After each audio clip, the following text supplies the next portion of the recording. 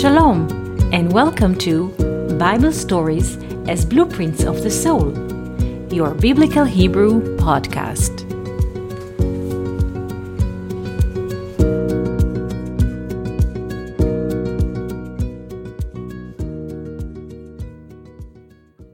Shalom and welcome to our Biblical Hebrew podcast. Today I would like to speak to you about one verse from Psalms 89, verse 1. The Psalms open with three words: Maskil le'eitan ha'ezrachi. Maskil le'eitan ha'ezrachi. Poem of wisdom to Ethan the civilian, or Ethan the citizen. The question is, who is Ethan the citizen, or who is citizen Ethan?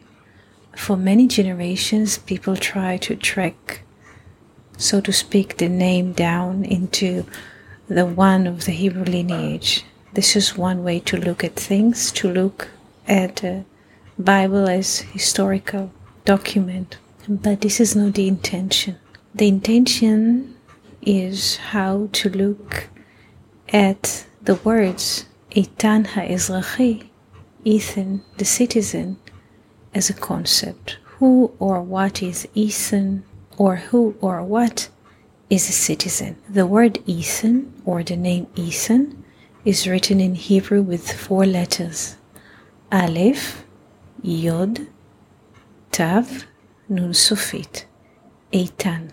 The Hebrew language distinguishes between two kinds of rivers: evergreen river, Eitan, Nachal, Eitan, and a conditional river which streams water only when there's a snow coming or rain is coming. Nachal Achzav. Nachal Achzav.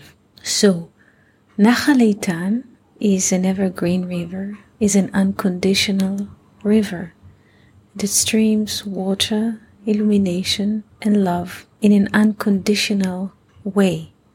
Nachal Eitan. Now, Eitan or Ethan is unconditional love.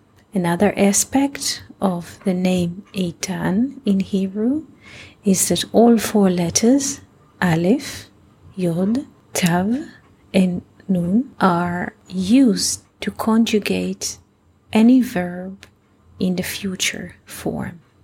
For instance, the verb in Hebrew to give in the future, first person, is etin. Etin.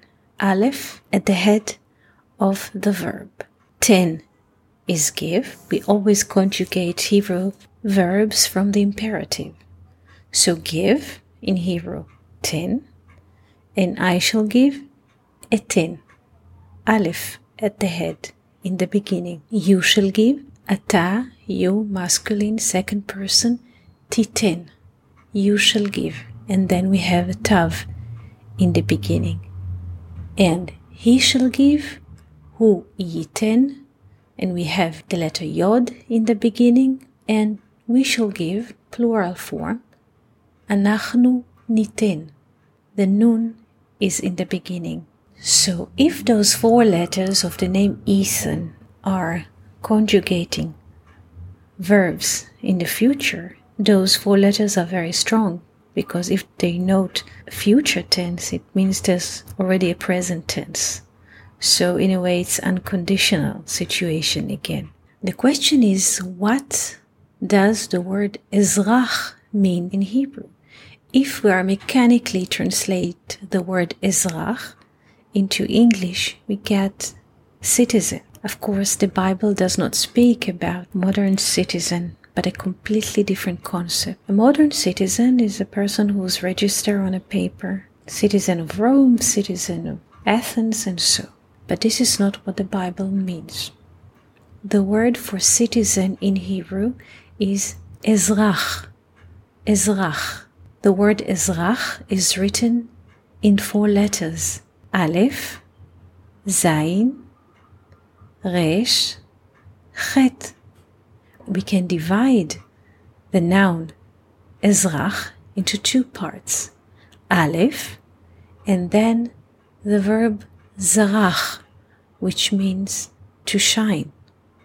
So what is ezrach, a citizen, according to the biblical concept, is a person that through his speech and actions and interactions in the world can cause the Aleph, the letter Aleph, which is the source, the infinite, shines. So this is what the Bible means by the word citizen. In Hebrew, ezrach, Aleph, zarach, the Aleph, the unity, the infinite shines. So now we can answer the question, who is Eitan HaEzrachi? Who is Ethan, the citizen? Who is the citizen Ethan? And the answer is simple.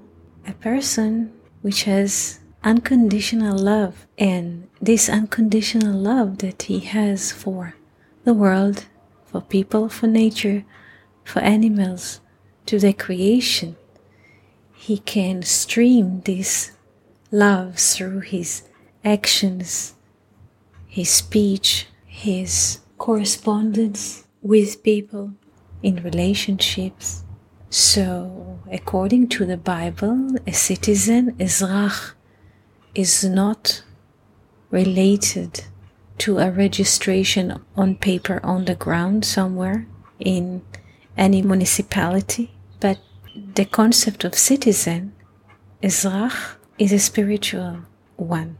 A citizen is a person who lets the infinite shine from him, and he has an unconditional love. So this was our little conversation about Ethan, the citizen in us. And our wish is that everybody could find in himself or in herself that code which the Bible refers to, Ethan, the citizen.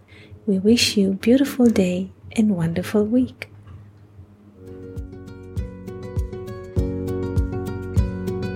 Thank you for listening to Bible Stories as Blueprints of the Soul. We hope that you enjoyed this episode. If you have any questions, comments, or would like to hear more about a certain topic, just write us an email to hebrew@learnoutlive.com. We are always happy to hear from you. For more episodes, videos, and articles like this, please visit our website at hebrew.learnoutlive.com. We also would like to invite you to join our live classes.